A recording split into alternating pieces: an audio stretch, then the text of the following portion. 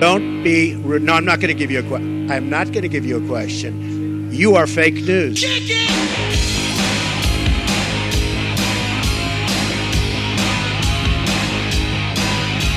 Now it's your chance to be part of the conversation. The Joe Show on AM 930 Progressive Talk, KBAI. Well, happy Thursday to you. It is Northwest Washington's only local live liberal progressive program here on the Progressive Voice of the Pacific Northwest. AM 930 Progressive Talk, KBAI. Also at 98.9 FM here in Bellingham. Thanks for joining us here today. Hope you make this a habit, noon to 1 each weekday.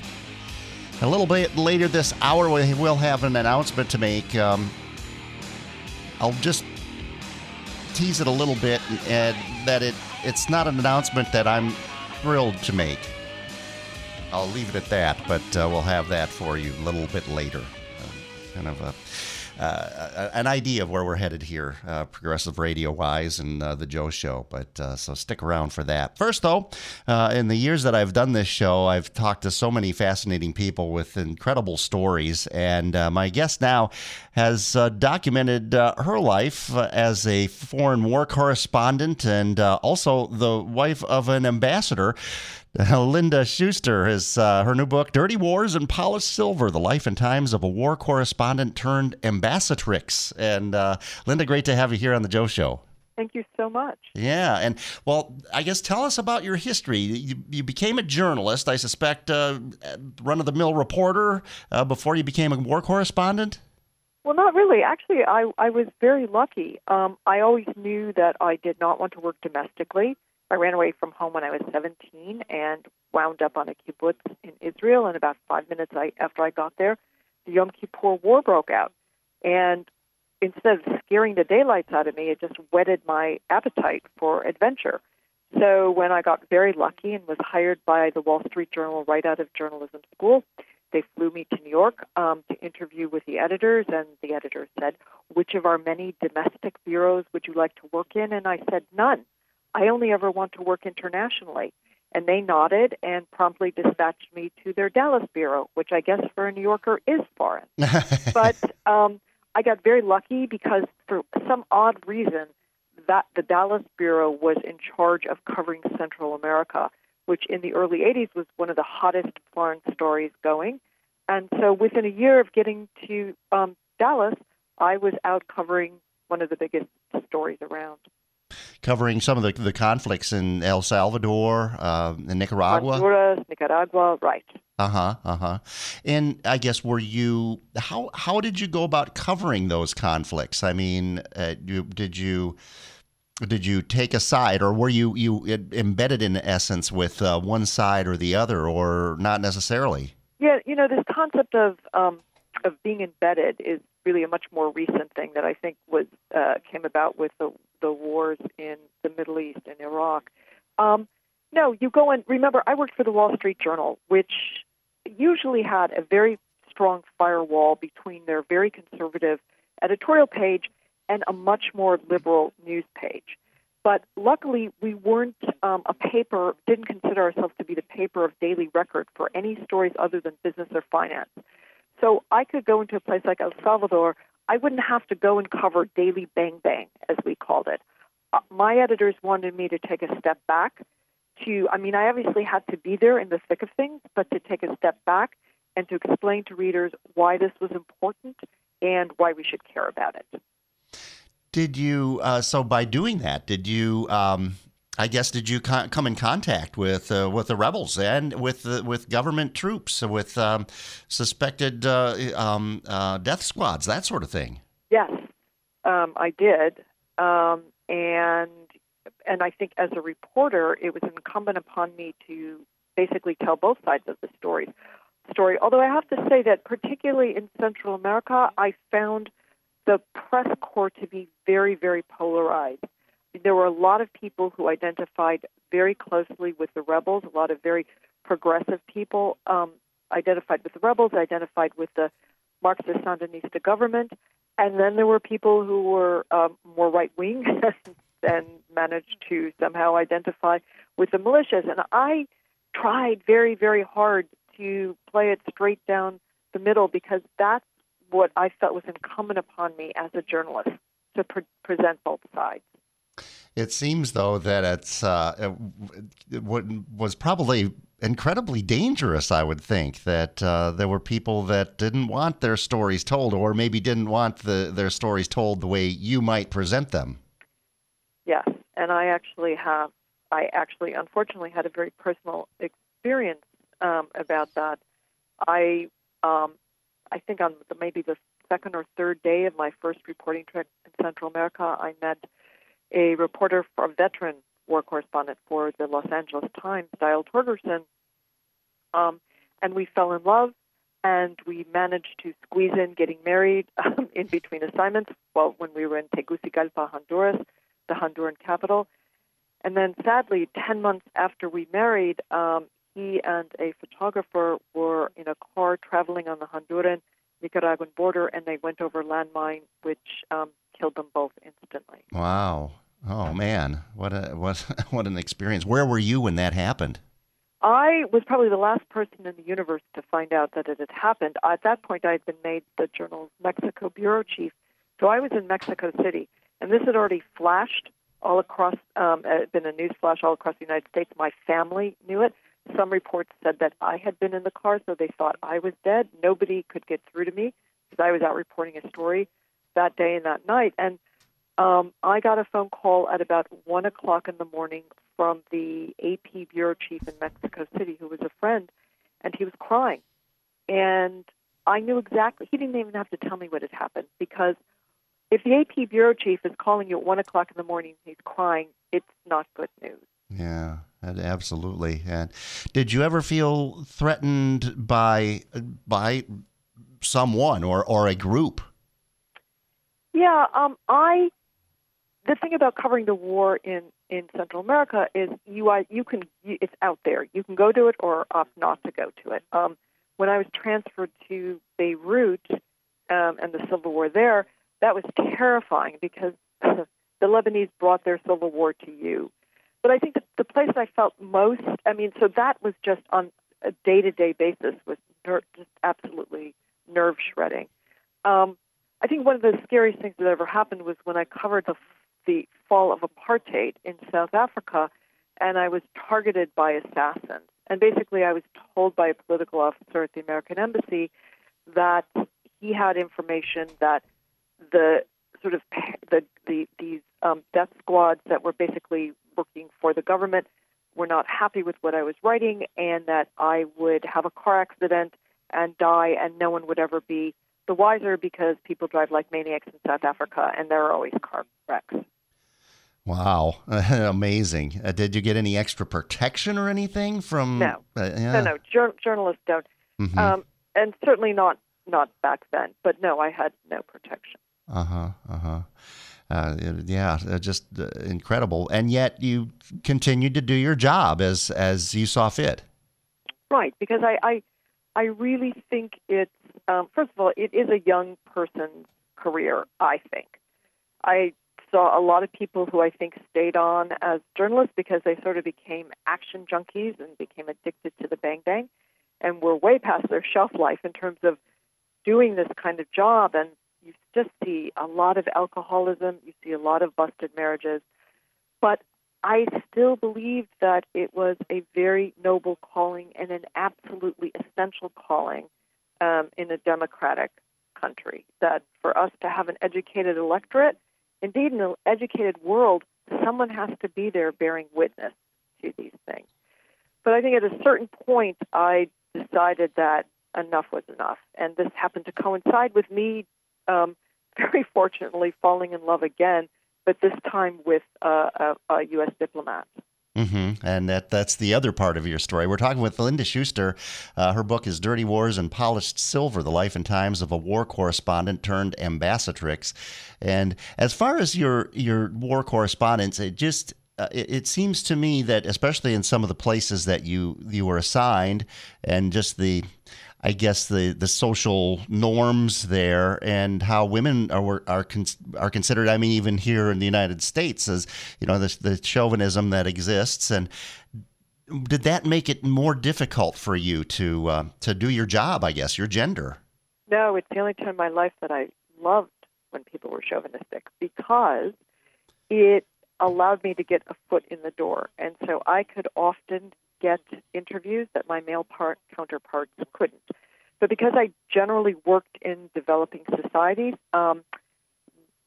they felt people were very solicitous toward me and would let me in the door, but that wouldn't take me seriously once I was in the door. So the challenge was to make sure that they understood that I was a professional and I meant business and I was there to do business. And I think the only advantage my male counterparts ever had over me was when it came to bodily functions.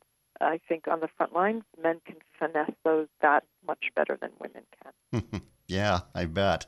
But it seems to be, in warfare, and I know things are changing somewhat with our military, and that women are seeing, more action and are being posted in more forward positions. But when you were working, warfare was a male arena, and it just seems that female correspondents would be in extra danger. But you didn't get that sense.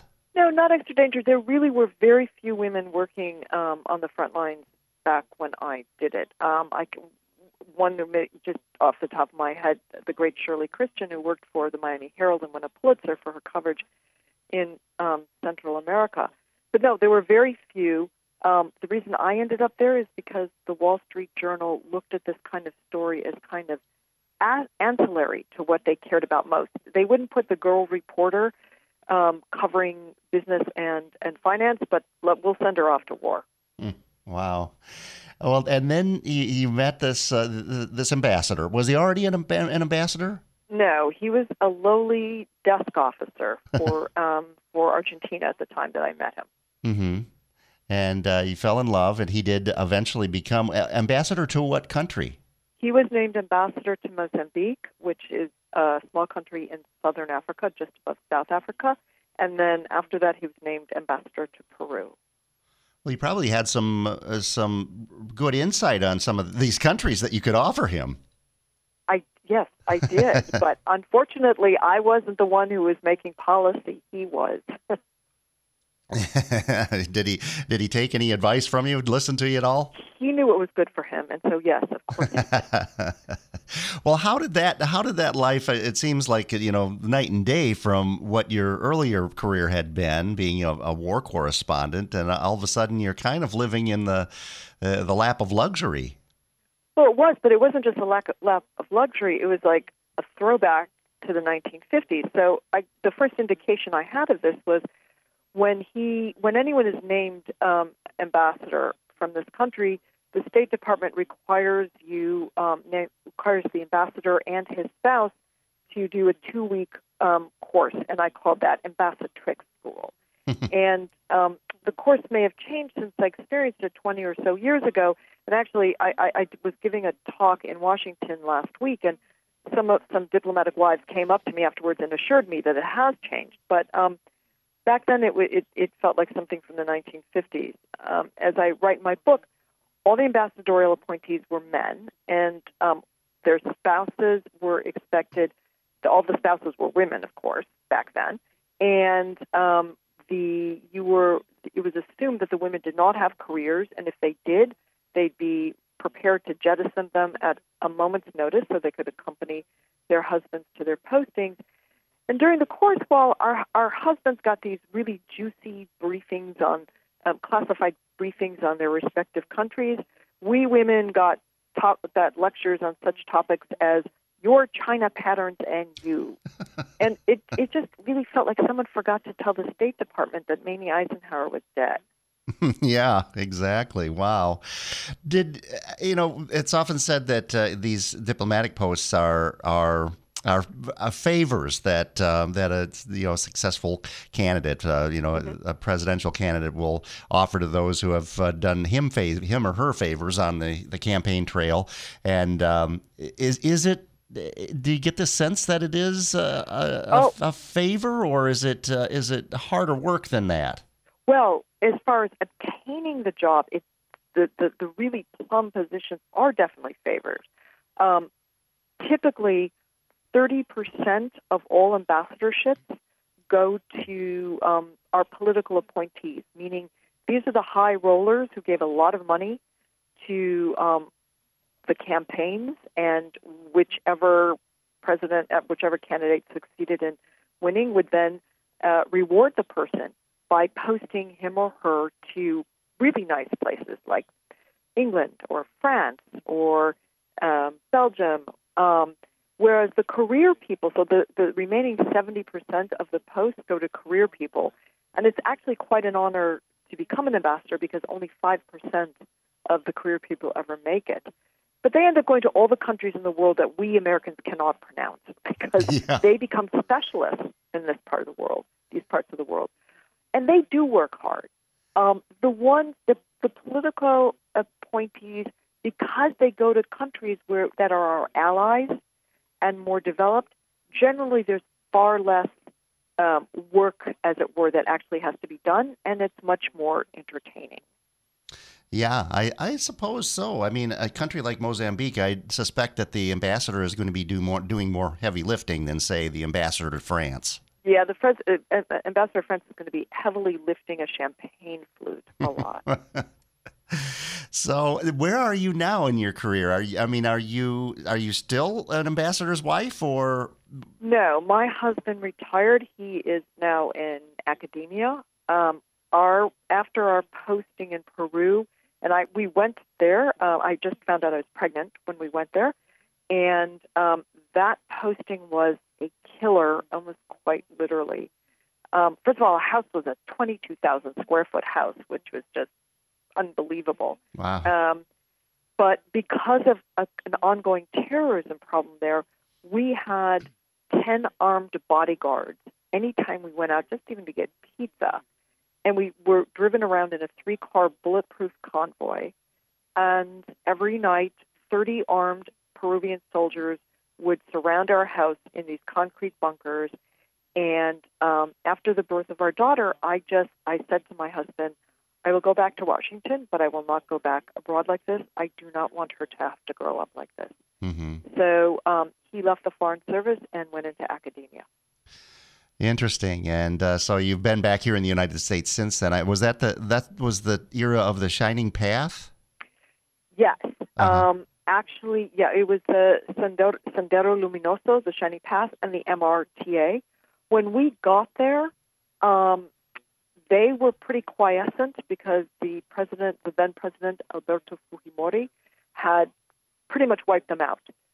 But about not long after we got there, my husband was at a cocktail party and then left. This was at the Japanese ambassador's residence.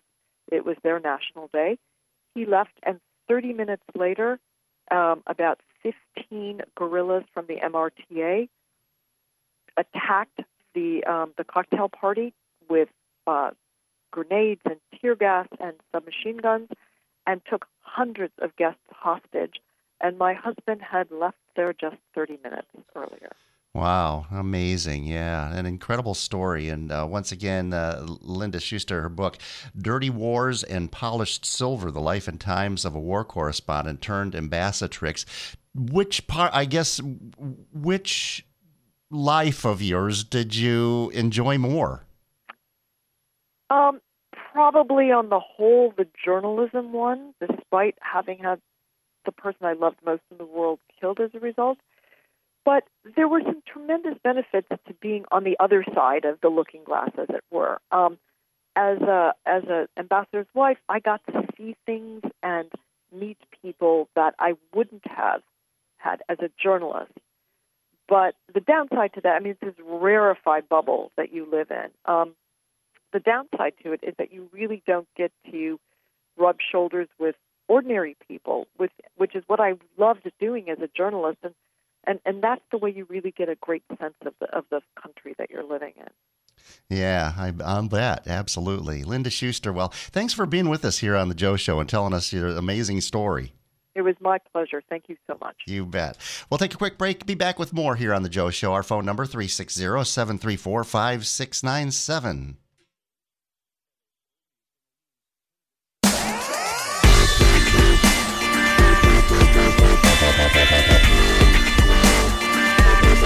on the Joe Show here on AM 930 Progressive Talk, KBAI. Our phone number, 360-734-5697. Remember, you can also hear us, 98.9 FM. And I think one of the most difficult things about the last 6 months with the Trump in the White House, the hardest thing to deal with is the change, the different tone that we're seeing and hearing, the lack of decorum that we've come to expect from the White House and other leading politicians in Washington, D.C., regardless of party. It's just been so much different. And things continue to change in so many ways in our lives. And I'm going to take a quick break and we'll get a news update. When we come back, we'll have an announcement to make here about the future of progressive radio and the Joe Show. You're on AM 930 Progressive Talk, KBAI, also 98.9 FM, and our phone number 360-734-5697.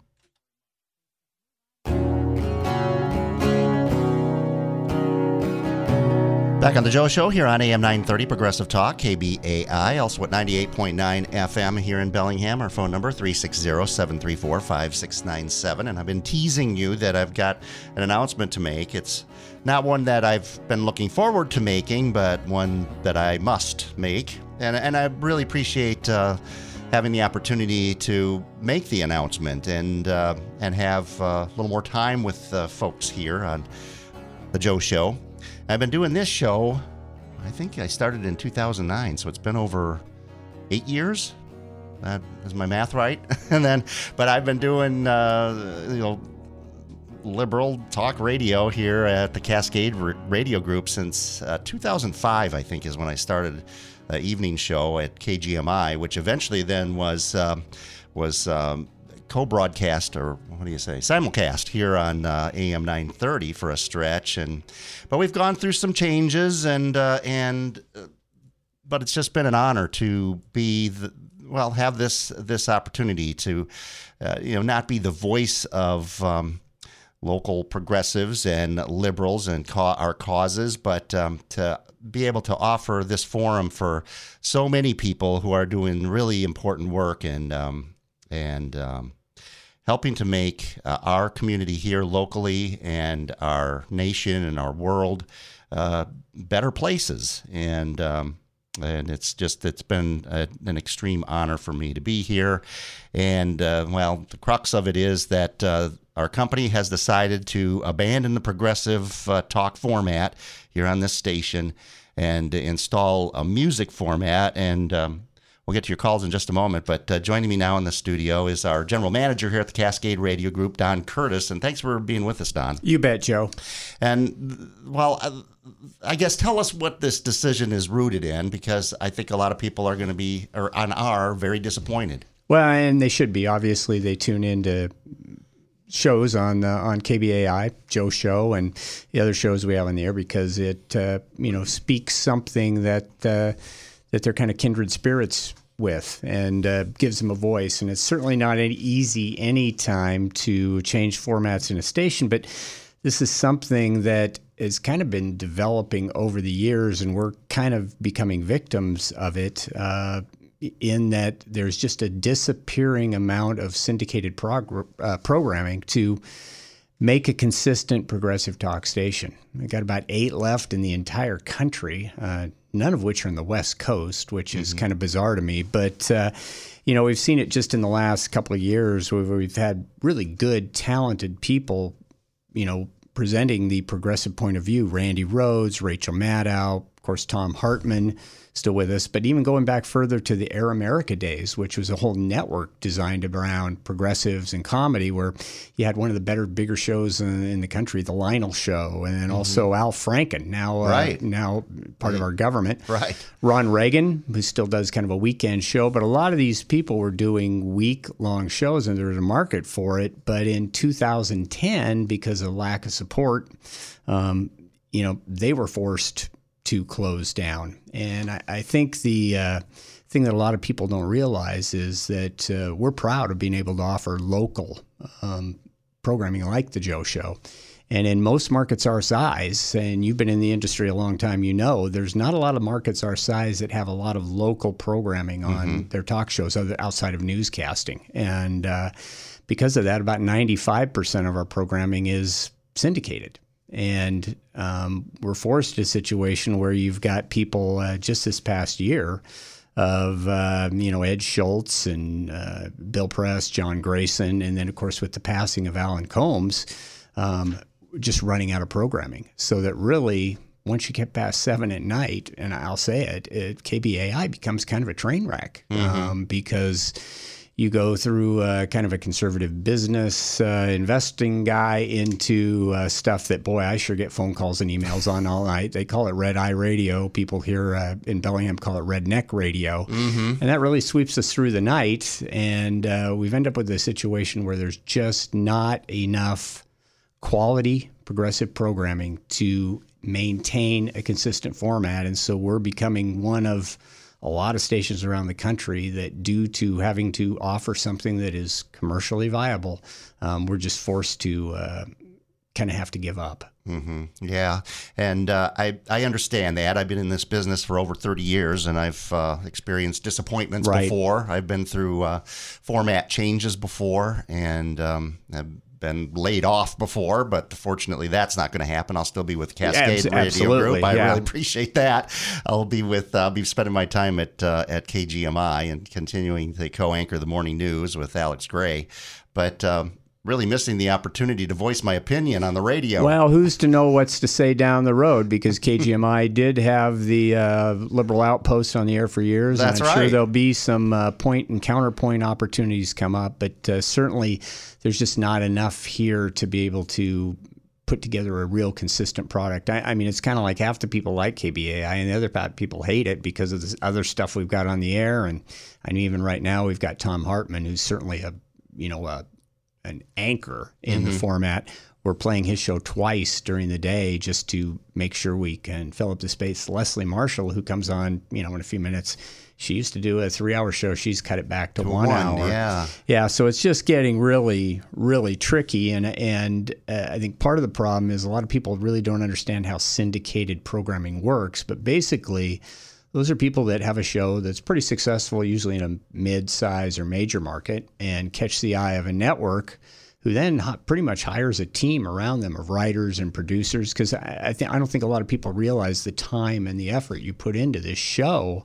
And if you're trying to do that for multiple hours every day of the week, you need a pretty solid cast of characters behind you, and that has to be funded by advertising, and we're just not seeing that. In fact, I listen in the evenings, and a lot of the commercials on KBAI are of the per inquiry type, where it's even their network people couldn't sell the ads, so they're running PSAs or the famous "Are you owe money to the IRS?" Yes, and it's just not financially viable. And again, I hate this as much as anybody, but I've got 42 people up here at Cascade Radio Group that we want to make sure that, they continue to have a solid place to work, and it's kind of forced. But again, because of all your years in doing this program, I thought it was extremely necessary for us to make an announcement and give callers a couple days to call in and, not so much complain about what's happening, but to maybe share their thoughts on the Joe Show and the history of the Joe Show, because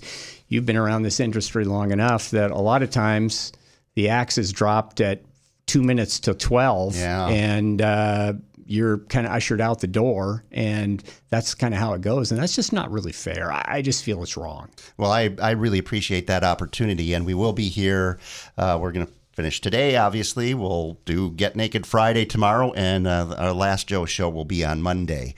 And we hope that you'll call us and take part. And as Don says, share some of your thoughts and feelings about whatever. We'll just do open lines and have some fun and enjoy each other's company for the time that we have. And don't hate me too much, because, again, this is obviously a decision we would rather not make. But, again, we've got a crew up here that relies on a solid business plan, and really the product, not the product we have on the air, but the product we're replacing with things that leave us, just makes us a really inconsistent advertising vehicle, I guess, if you will, for business to invest in. And I hate to say it, but that's kind of what floats the boat up here, because we can't charge our listeners to listen.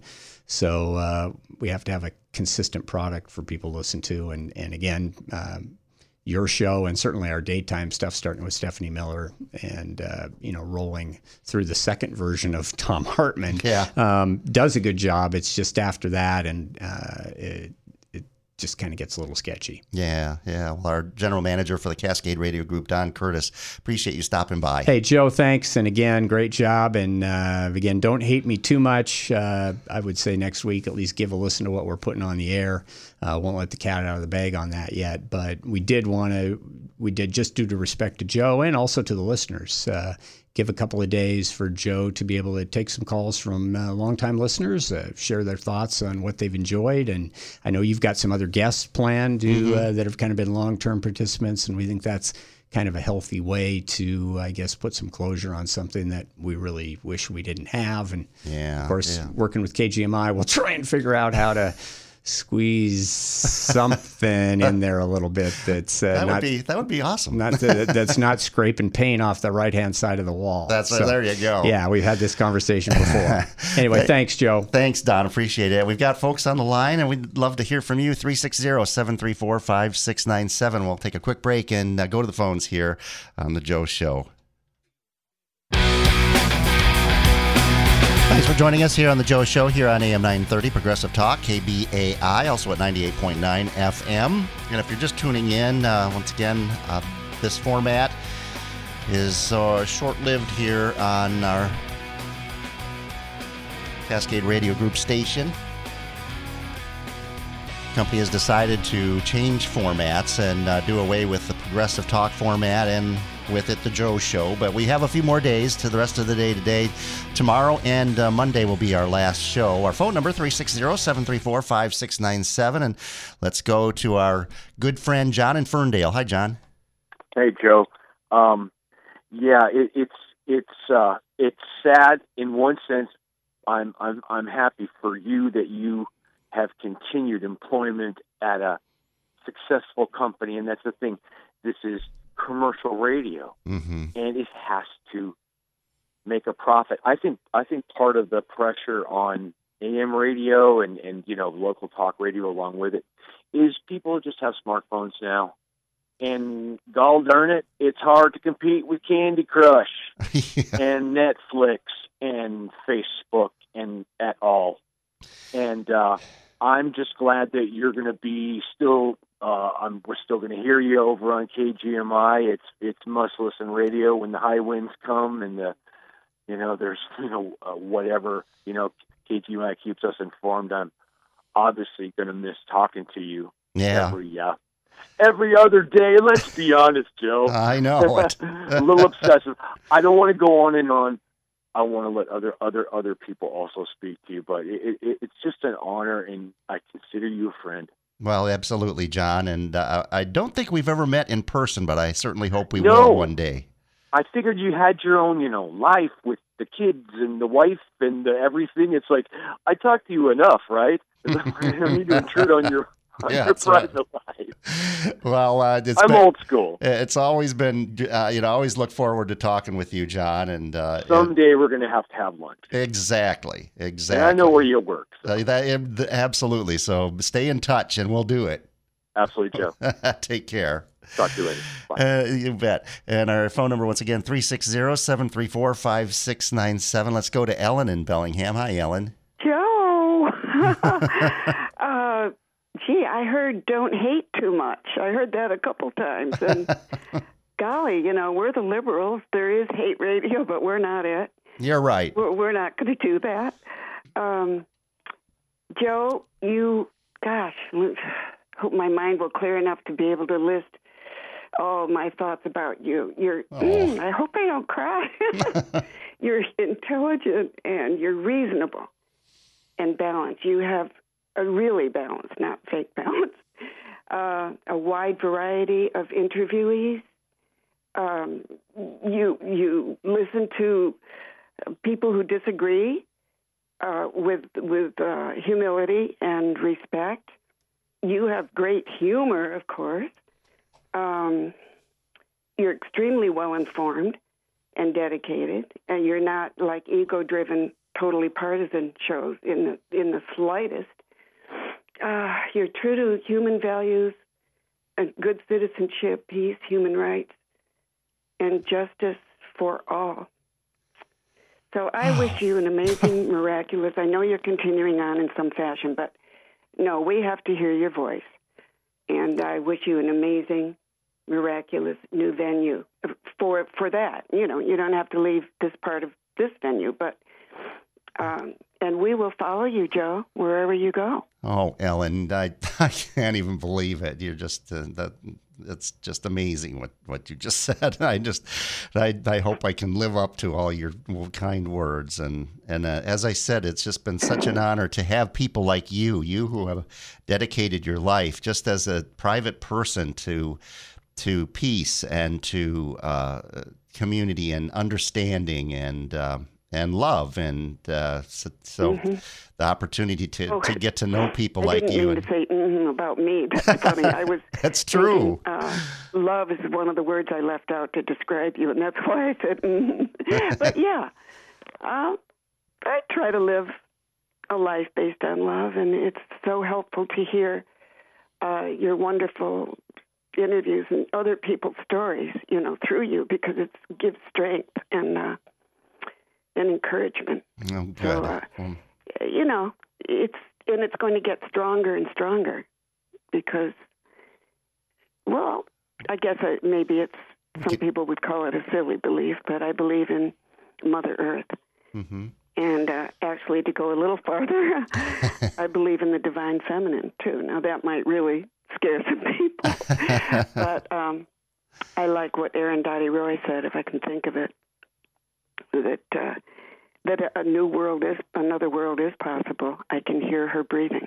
Mm-hmm. Yeah. She's on her way. I can hear her breathing, I think she said. Anyway, I'll get off, Joe. Great to hear from you, Ellen. You. Love Bye-bye. you too. Thank you so much, and we'll meet again. That's for certain. Take care, and our phone number. Once again, the Joe Show has a limited time. The company's decided to change formats as of August 1st, so we'll continue with the Progressive Talk format and the Joe Show through Monday, and then at midnight on Monday night is when I understand that the format is scheduled to change. Not certain what it will be, but it's neither here nor there as far as I'm concerned. I'm just happy to be here and part of this progressive family. And let's go back to the phones, 360-734-5697. Another good friend of the show, Stella in Fairhaven. Hi, Stella. Well, hello, Joe. This was a terrible thing to hear. I'm glad that nice Ellen was on, and, she was a loving person. Me, I do hate them too much for this. I am very angry. It's like the same thing happened in Seattle. I guess the Tea Party bought them off, but the writing was really on the wall when they took away Ring of Fire, which is one of the best. Because a lot of us are liberal, intelligent people that care about others, that care about the earth. There are a few people that are that have too much influence and power. And see, there are a lot of us that are liberal and intelligent, educated people. You know how they bought KPLU? Listen, Joe, we've got to get together, and the liberals in Seattle, even Seattle doesn't have a good liberal station anymore. We've got to get together with Seattle and get a good, strong radio station with all the good programming. It's not true that there's not programming available. And it's not true that there are people that don't want to hear it. We're hungry for it. So anyway, I don't want to take up too much of your time because you need to make some last remarks, and I'll have more to say on Friday, but I'm very angry. I'm very upset.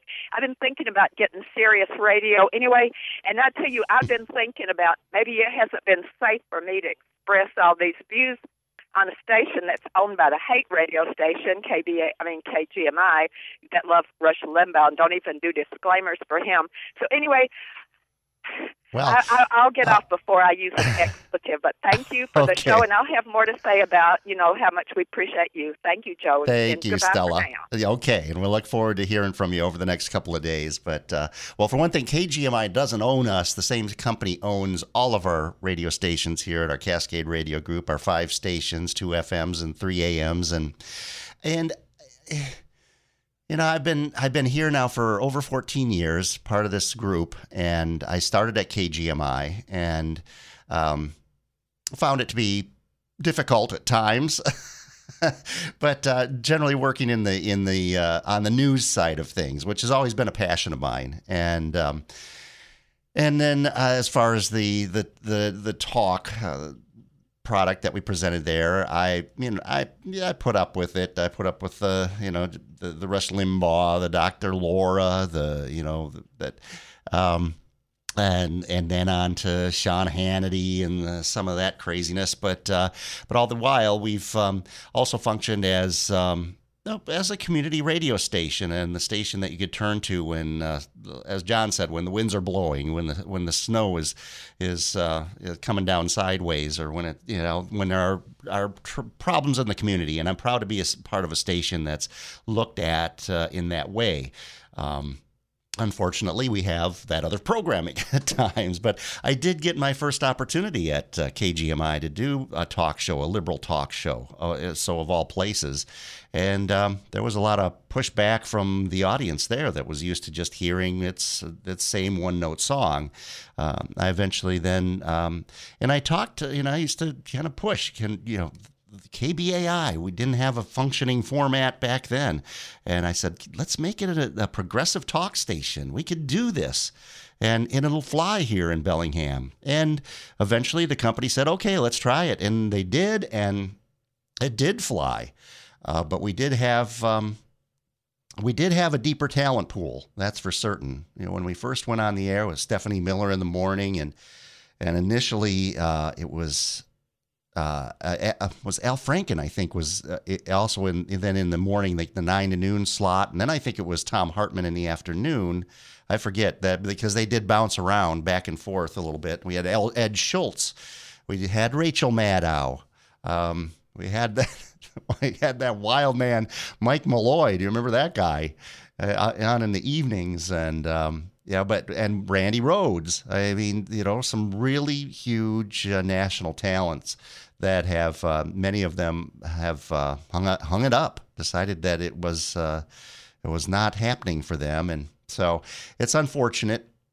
I think I've often said that I think it's part of it is kind of corporate copycatism, when all of a sudden Rush Limbaugh was making it big, and it was just assumed in all quarters that talk radio is conservative, and who's the next big Rush Limbaugh? Okay, here, let's put this guy on, and this guy, and this guy, and we progressives and liberals were kind of forgotten about. And fortunate that we did have this stretch. There's still good programs out there.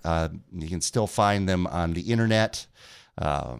And so that's one positive thing. Stella mentioned the satellite radio. That's another possibility, I guess, if you still want to stick with some of the programming that you become used to.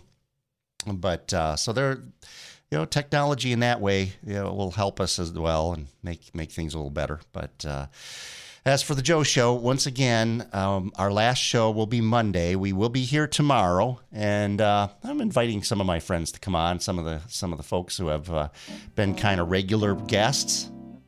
So tomorrow I'll have Boris Budd and Stacy Block, and I think Marty Watson will join us as well. And we'll do open lines. We'll talk some politics and have some fun. And then our last program will be on Monday, and we'll have a number of folks and characters on. And we are back tomorrow, same time, same station. Till then, good day, Northwest Washington, wherever you are.